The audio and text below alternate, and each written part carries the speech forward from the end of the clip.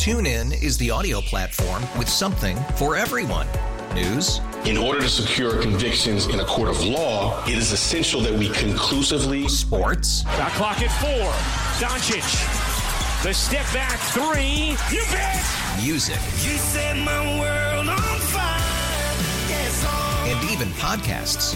Whatever you love, hear it right here on TuneIn. Go to TuneIn.com or download the TuneIn app to start listening. Good morning, Ben. I'm fired up, Hey, Ben. Don. I can't believe the way that this is being reported.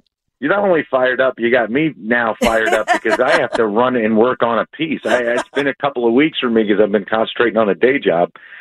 So now I have to write about this. So thanks, and thank my readers. Let's jump into this. This is big because you're right. The reporters. And it's not that it's a rookie journalist. It's that this is a journalist who probably since J School has seated on the fact that for 3 generations now, the narrative has always been beat up the cops because it's very popular in the editor's desk and the producers. But, there has been about 100 years worth of case law going back to Prohibition when the rum runners used to soup up their cars to get away from law enforcement. There's case law going back that says if you have a vehicle, it can be used as a 1-ton weapon. And if you, are stupid enough to, with a uniformed law enforcement officer pointing a gun at you, not immediately do what that person says, you're running that risk of deadly force. So don't blame the cops when you do something stupid. So that's the main priority here is you have 300 people, a couple of troopers, and they thought they were going to get over on these troopers the way that most law enforcement in Philadelphia has been getting over on policy when it comes to out-of-control vehicles. And it is bad policy run amok. Why? Because the policy set forth, whether it be Isaiah Thomas's insipid driving equality law or Mayor Kenny's statement that there's not much he could do about illegal off-road vehicles taking over our streets on a daily basis.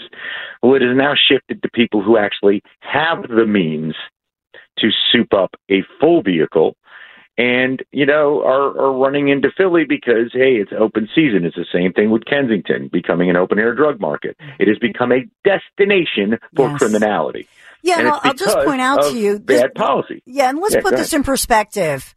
That think about those state troopers on the scene in South Philadelphia.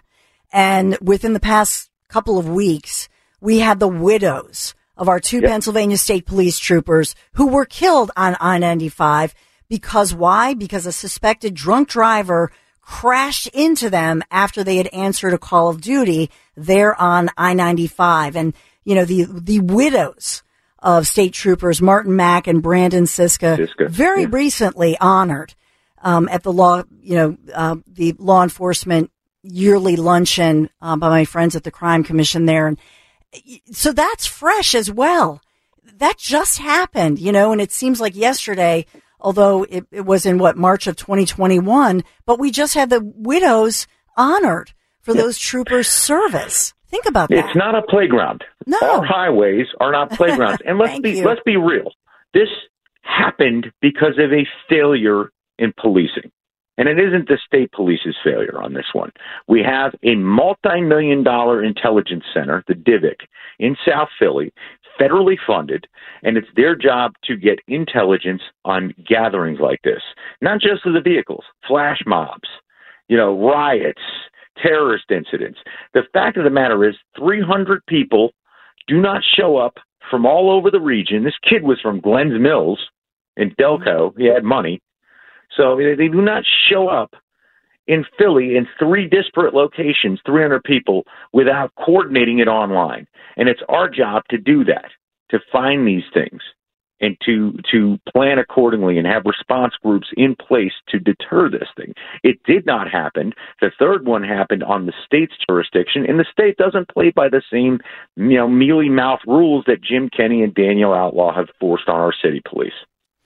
Now, we have word this morning that DA Larry Krasner is involved in this investigation into the death of this teenager, this 18-year-old who was shot and ultimately killed by state police, who the two officers did not suffer life-threatening injuries, but they were injured. So have you heard anything as far as the Krasner investigation? Yeah, he's always been involved in this. It's not that he's joining this. It's any time a use of deadly force occurs in the county limits of Philadelphia, the Philadelphia DA's office has to convene, an inquiry, a grand jury, to see if that deadly force was authorized. And of course, Krasner is not a friend of law enforcement. He will go out of his way to search for something to charge these troopers with. But the truth of the matter is, even if he does, look at Krasner's track record. He's clearly shown his bias against law enforcement. If he wants to do it again with these guys, maybe it's what it's going to finally take to get Governor Shapiro to come out and use his bully pulpit against the Krasner administration, because he didn't when he was Attorney General, and that's how this situation has run its course. Ben Manis is here from Broad and Liberty. What are you working on next? I got to get to it. I might write on this, but sometimes the needs of the day-to-day career take precedent over my journalism career. So, I'm going to get on something now. This actually, I was looking to write on this merely because a lot of the identity politics-driven regulations that have caused the police to stop enforcing traffic in this city have led to this becoming a destination for these drifting sideshows. And in contrast, look at Wildwood, right? So the minute they started showing up in these small jurisdictions, a counterintelligence initiative took place with these smaller jurisdictions. So you're trying to tell me a 100-man police force on the Jersey Shore could do a better job of predictive intelligence and deterrence for these things than a 6,000-member force in America's sixth largest city.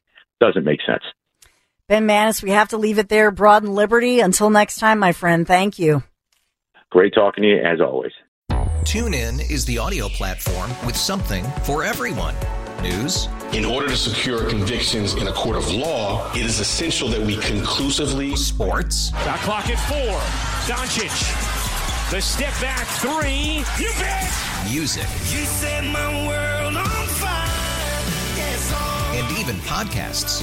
Whatever you love, hear it right here on TuneIn. Go to TuneIn.com or download the TuneIn app to start listening. Audacy celebrates Father's Day, brought to you by T-Mobile. You can count on T-Mobile to help you stay connected on America's largest 5G network.